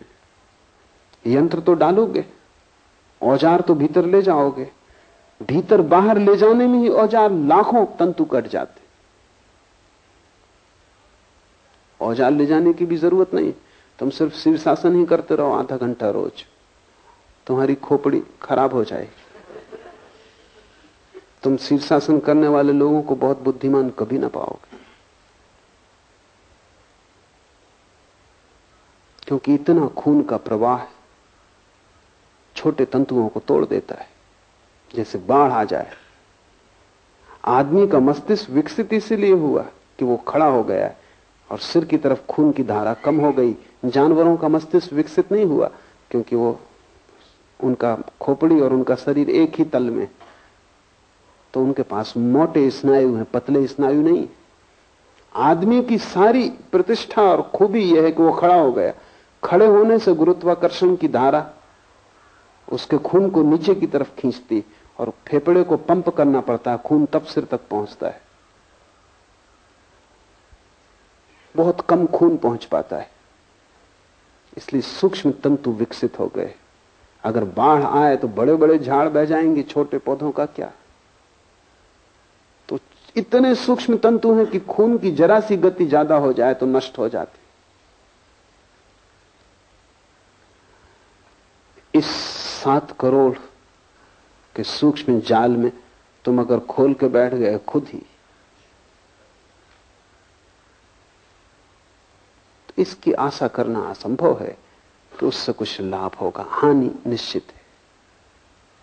और बहुत लोग खोल के अपने मस्तिष्क को बैठ जाते, अपने ही मन से ध्यान करने लगते हैं, आसन लगाने लगते हैं, कुछ किताब से इकट्ठा कर लेते हैं, कुछ सुन लेते हैं, हवा से बातें पकड़ लेते हैं, कुछ करने लगते हैं। उससे सिवाय नुकसान के कभी कोई लाभ नहीं होता। एक बौद्ध भिक्षु को मेरे पास लाया गया, वो 3 साल से सो नहीं सका। सब तरह के इलाज किए गए लेकिन नींद नहीं आती। सब ट्रैंकुलाइजरों को उसने हरा दिया, नींद आती ही नहीं। कुछ भी उपाय काम नहीं कर पा रहे हैं। और 3 साल तक जो न सोए उसकी हालत तुम समझ सकते हो। वो बिल्कुल विक्षिप्त अवस्था है। और कुल मैं उससे पूछा कि, क्योंकि वो किसी डॉक्टर ने उससे पूछा ही नहीं, डॉक्टरों ने उसकी चिकित्सा शुरू कर दी, जांच पड़ताल की, शरीर की, खून का दबाव, हृदय की स्थिति, सारा सब जांच पड़ताल करके इलाज शुरू किया। वो उसकी बीमारी नहीं। वो सज्जन एक ध्यान कर रहे हैं। वो एक प्राचीन परंपरा है बौद्धों की, विपस्सना। वो विपस्सना ध्यान कर रहे हैं। वो ध्यान उन्होंने शास्त्र से सीधा पढ़ लिया, क्योंकि गुरु तो एक एक शिष्य को ख्याल में रखेगा, या अगर वो कोई सामूहिक पद्धति विकसित करता है तो वो समूह को ध्यान में रखेगा। लेकिन शास्त्र तो आपका ध्यान नहीं रख सकते कि कौन पढ़ेगा। कोई भी पढ़ेगा, शास्त्र हजारों साल तक जीते। तो बहुत पुरानी विपस्सना की पद्धति है, वो उन्होंने पढ़ ली और उस पर प्रयोग शुरू कर दिया। फिर उसमें उन्हें रस आया, क्योंकि पद्धति बड़ी कीमती, बुद्ध ने खुद उपयोग किया है। लेकिन तुम्हें पता नहीं जब रस आ जाए तो कहां रुकना, क्योंकि रस भी ज्यादा हो जाए तो जहर हो जाता है। तो रस उन्हें इतना आया कि वो 24 घंटे उसे भीतर साधने लगे। जब तुम कोई चीज भीतर 24 घंटे साधोगे, नींद खो जाएगी, क्योंकि भीतर अगर इतना प्रयत्न चलाओगे तो नींद के आने की संभावना नहीं है। फिर उन्होंने वर्षों तक ये प्रयोग किया कि जिन तंतुओं से नींद आती वो तंतु टूट गए। तो अब नींद का कोई उपाय नहीं, क्योंकि डॉक्टर भी साथ दे सकता है। अगर तंतु मौजूद हो तो ट्रैंकुलाइजर जाके उन तंतुओं को शिथिल कर देगा और आप सो जाएंगे। लेकिन अगर तंतु ही टूट गए तब डॉक्टर भी क्या करेगा। तो मैंने उनको कहा कि तुम साल भर के लिए सब तरह का ध्यान छोड़ दो। तुमसे जितना आलस्य बन सके आलस्य करो। ध्यान की बात ही मत करना, शास्त्र मत पढ़ना, सोना जितना सो सको, लेटना, विश्राम करना, खूब खाओ, खूब पियो, साल भर के लिए परम संसारी हो जाओ। उन्होंने कहा आपसे ऐसी आशा न थी। आप और ऐसे शब्द कह रहे हैं, भ्रष्ट कर रहे हैं आप। तुम अगर भ्रष्ट समझते हो तो फिर तुम समझो, साल भर ये करो फिर मेरे पास आना। ठीक 3 महीने बाद वो ठीक हो गए। अब उन्हें नई पद्धति देनी पड़ी, और पद्धति को भी सोच के देना जरूरी है कि कितना तुम कर सकोगे, और फिर क्रमशः गति बढ़नी चाहिए, और पूरे चित्त की व्यवस्था का ध्यान रखना जरूरी है। इसलिए शिव कहते हैं गुरु उपाय। तुम खुद अपने उपाय मत बन जाना, अन्यथा तुम बिगाड़ कर लोगे। पहले जीवित पुरुष को खोजना कठिनाई है, क्योंकि किसी जीवित पुरुष को गुरु मानने में बड़ी बेचैनी, अहंकार को चोट लगती। इसलिए शास्त्रों में लोग ज्यादा रस लेते हैं, क्योंकि शास्त्र से कोई अहंकार को चोट नहीं लगती। शास्त्र को उठा के फेंक दो तो भी शास्त्र कुछ नहीं कर सकता। जहां रखो संभाल के वहां रखा रहता है, कुछ नहीं कर सकता। तुम गुरु के साथ ऐसा व्यवहार नहीं कर सकते, तुम्हारे अहंकार को वहां छूटना पड़ेगा। वहां तुम्हें झुकना पड़ेगा। शास्त्र के सामने भी तुम झुकते हो तो वो तुम्हारी मौज है, मालिक तुम ही रहते हो। जब दिल आए बदल दो, और शास्त्र कह दो चलो हटो, तो शास्त्र कुछ न कर पाएगा, लेकिन गुरु जीवित है, वहां झुकना पड़ेगा। और जीवित व्यक्ति को बड़ी चोट लगती, इसलिए लोग पहले किताब देखते हैं, जब थक जाते हैं किताबों से तब गुरु को खोजते हैं। और अक्सर ऐसा हो जाता है किताबें उन्हें इतना बिगाड़ देती हैं कि उनकी आंखें ऐसी विकृत हो जाती हैं शब्दों से कि फिर वो गुरु को पहचान ही नहीं पाते।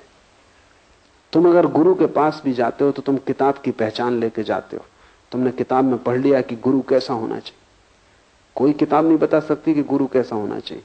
कोई भी किताब किसी गुरु के संबंध में बता सकती है। अगर कबीर के संबंध में किसी ने किताब लिखी तो वो कबीर के संबंध में बताती है कि कबीर ऐसे गुरु थे, दोबारा कबीर थोड़ी होंगे। जो लक्षण है वो कबीर के हैं, गुरु के नहीं। अगर तुम कबीर पंथी हो और कबीर की किताब से भर गए हो तो तुम वो कबीर के गुण किसी गुरु में खोजोगे, वो गुरु तुम्हें अब कभी नहीं मिलने वाला, क्योंकि कबीर दोबारा पैदा नहीं होंगे। दिगंबर जैन है, वो जब तक गुरु न मानेगा किसी को, जब तक वो नग्न न खड़ा हो। वो महावीर की मौज थी कि वो नग्न खड़े हुए, वो मेरी मौज नहीं है। अब वो महावीर को खोज रहा है जो अब नहीं है। और बड़े मजे की बात है, जब महावीर थे तब हो सकता है यही आदमी दिक्कत में था, क्योंकि वो नंगे खड़े थे। जब जो उस समय जो किताबें प्रचलित थी उनमें ये लक्षण नहीं था। खुद महावीर के पहले के जो तीर्थंकर हैं वो भी वस्त्रधारी थे। जैन तीर्थंकर भी वस्त्रधारी थे।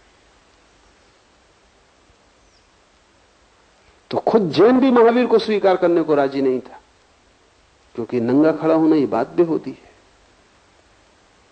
तब जो शास्त्र था वो कहता था कि गुरु नग्न तो हो गई नहीं, क्योंकि ये तो अशोभन है। तो महावीर को इंकार किया। जब महावीर मर गए और शास्त्र बन गए तब वो महावीर को ढो रहा है। अब अगर पार्श्वनाथ मिल जाएं कपड़े पहने हुए, ये आदमी कैसे चल सकता है गुरु की तरह। ध्यान रहे, जो भी शास्त्र है वो किसी एक गुरु के संबंध में कह रहे हैं, और वो गुरु दोबारा नहीं होता। गुरु तो अद्वितीय है, बेजोड़ है। इसलिए तुम्हारी आंखें अगर शास्त्रों से भरी है तो तुम जीवित गुरु को कभी ना पहचान पाओगे, क्योंकि शास्त्र उसकी खबर दे रहे हैं जो हो चुका और कभी ना होगा। जो लोग महावीर को मानते हैं वो बुद्ध के पास जाएंगे, इंकार कर देंगे, वो कहेंगे होंगे महात्मा होंगे, लेकिन भगवान नहीं, क्योंकि वस्त्र पहने हुए।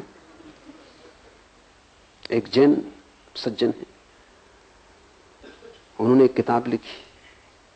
भले आदमी है, लेकिन भले होने से कुछ समझ तो होती नहीं।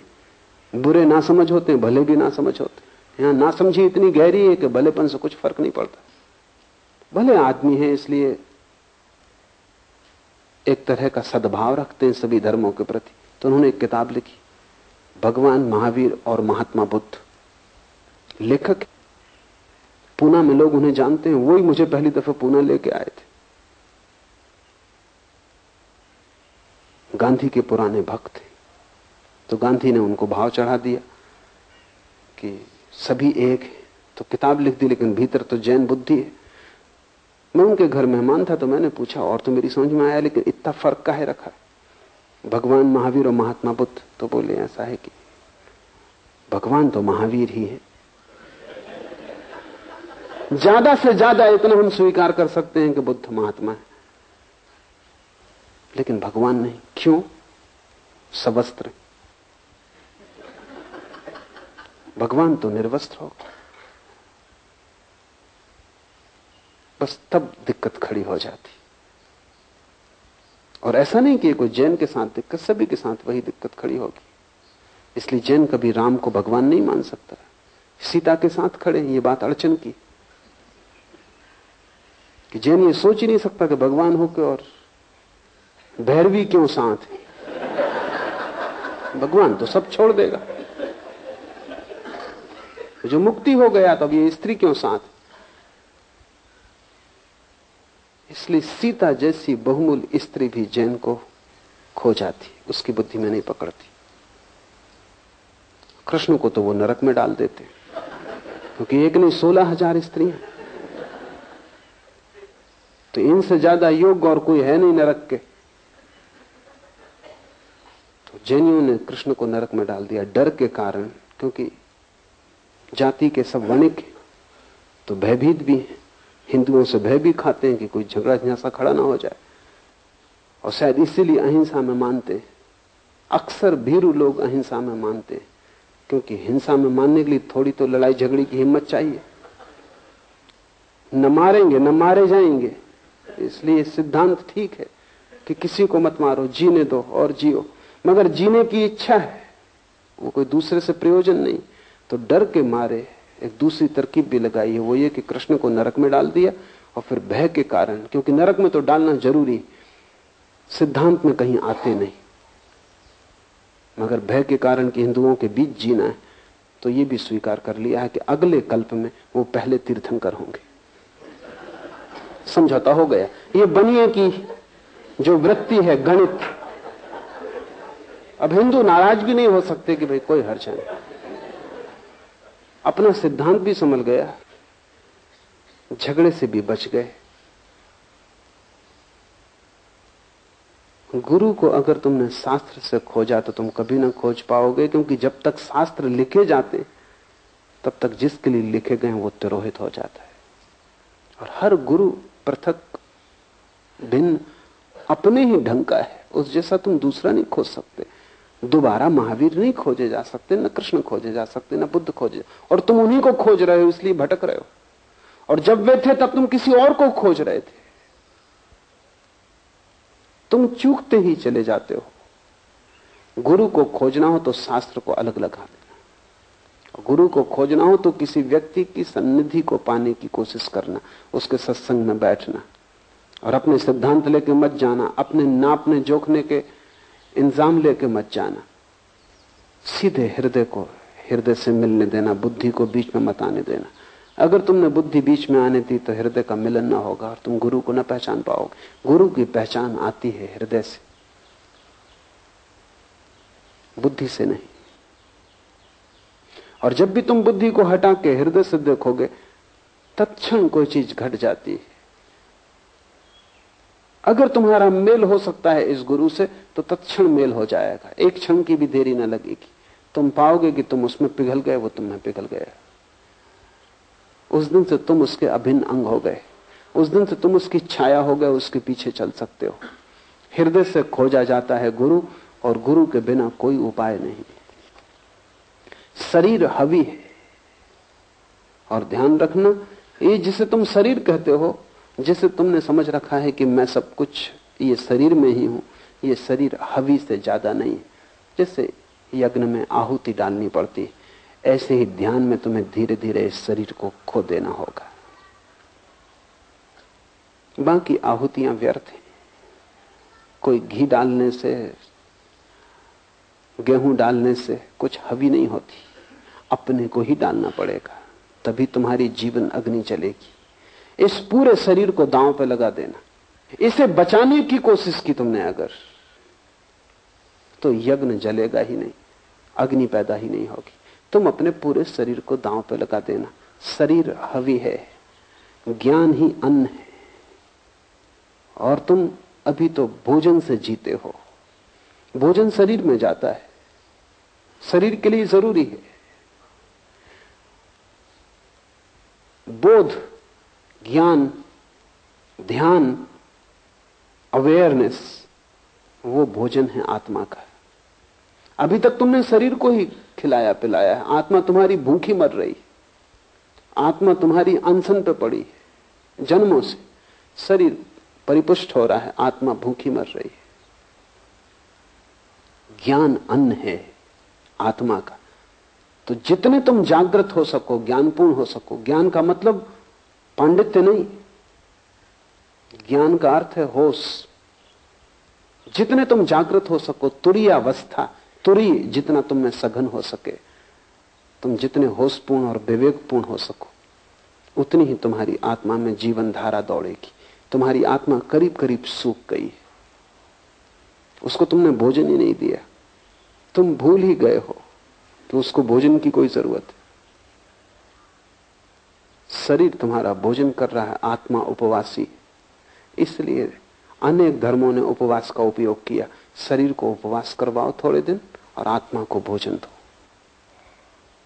विपरीत करो प्रक्रिया को। लेकिन जरूरी नहीं है कि तुम शरीर को भूखा मारो, शरीर को उसकी जरूरत दो, लेकिन तुम्हारे जीवन की सारी चेष्टा शरीर को ही भरने में पूरी ना हो जाए। तुम्हारे जीवन की चेष्टा का बड़ा अंश ज्ञान को जन्माने में लगे, क्योंकि वही तुम्हारी आत्मा का भोजन है। ज्ञान ही अन्न है। विद्या के संहार से स्वप्न पैदा होते हैं, और अगर ये ज्ञान तुम्हारे भीतर न गया और तुम्हारे भीतर की ज्योति को ईंधन न मिला, तो फिर तुम्हारे जीवन में स्वप्न पैदा होते, तब तुम्हारे जीवन में वासनाएं पैदा होती, तब तुम्हारा जीवन अंधेरे में भटकता है, तब तुम कल्पना में जीते हो, तब तुम तृष्णा में जीते हो, तब बस तुम सोचते ही रहते हो। मैं मुल्ला नसरुद्दीन से पूछा कि इस वर्ष कहां जाने के इरादे, क्योंकि अक्सर वो यात्रा पे जाते,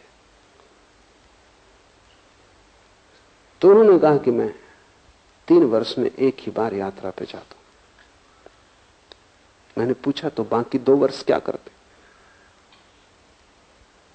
तो उन्होंने कहा 1 वर्ष तो पिछली यात्रा जो की उसको सोचने में, उसका रस लेने में बिताते, और 1 वर्ष अगली यात्रा की योजना बनाने में बिताते।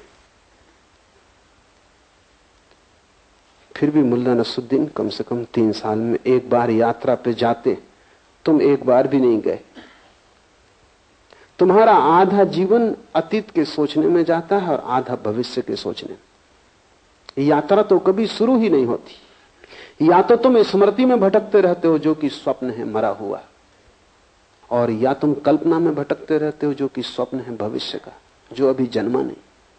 तुम दोनों में कटे हो, और मध्य में है वर्तमान, वहां है जीवन, उससे तुम वंचित रह जाते हो। ज्ञान तुम्हें जगाएगा अभी और यहीं, इस क्षण के प्रति। ज्ञान तुम्हें वर्तमान में लाएगा। अतीत खो जाएगा, खो ही गया है, तुम व्यर्थ ही उस राख को ढो रहे हो। भविष्य अभी आया नहीं, तुम उसे ला भी नहीं सकते, जब आएगा तब आएगा। वर्तमान अभी मौजूद है, जो मौजूद है वही सत्य है। स्वप्न का अर्थ है जो मौजूद नहीं है उसमें भटकना। यह सूत्र ध्यान रखना। विद्या के संहार से स्वप्न पैदा होते हैं। जब तुम्हारे भीतर ज्ञान नहीं होता, आत्मा जागृत नहीं होती, तो तुम सपनों में खोते हो। अतीत भविष्य सब कुछ हो जाते हैं, वर्तमान ना कुछ, और वर्तमान ही सब कुछ है। जैसे जैसे तुम जागोगे वैसे वैसे अतीत कम, भविष्य कम, वर्तमान ज्यादा होगा। जिस दिन तुम पूरे जागोगे उस दिन सिर्फ वर्तमान रह जाता है। उस दिन न कोई भविष्य न कोई अतीत है। और जब अतीत नहीं भविष्य नहीं, तो चित्त के सारे रोग, सारी पुनरुक्तियां, सारे वर्तुल नष्ट हो जाते। तब तुम यहां हो, शुद्ध, निर्मल, निर्दोष, ताजे, जैसे सुबह की ओस। तब तुम यहां हो जैसे कमल का फूल। इस क्षण में अगर तुम पूरे के पूरे मौजूद हो जाओ तो तुम परमात्मा हो। इस क्षण में तुम बिल्कुल मौजूद नहीं हो, इसलिए तुम शरीर हो, मन हो, लेकिन आत्मा नहीं। ध्यान सिर्फ इसी बात की चेष्टा है कि तुम्हें खींच के अतीत से यहां ले आए, भविष्य से खींच के यहां ले आए। तुम न तो आगे जाओ न पीछे जाओ, तुम वे यहीं खड़े हो जाओ। यहीं अभी इसी क्षण में परिपूर्ण रूप से शांत सजग होकर खड़े हो जाना ध्यान है। उससे ही विद्या का जन्म है। उससे ही तुम्हें जीवन का चरम उत्कर्ष और जीवन की चरम समाधि और आनंद उपलब्ध होगा। उसे जिसने खोया सब खोया, उसे जो पा लेता है वो सब पा लेता है। आज इतना ही।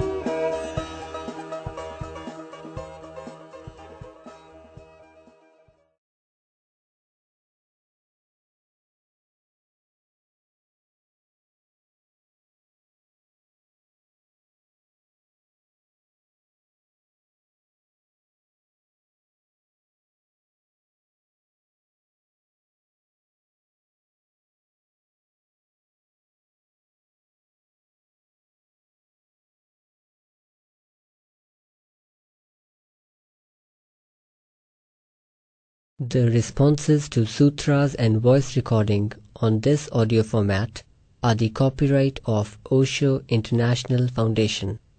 Copyright dates 1953 through 2003. All rights reserved.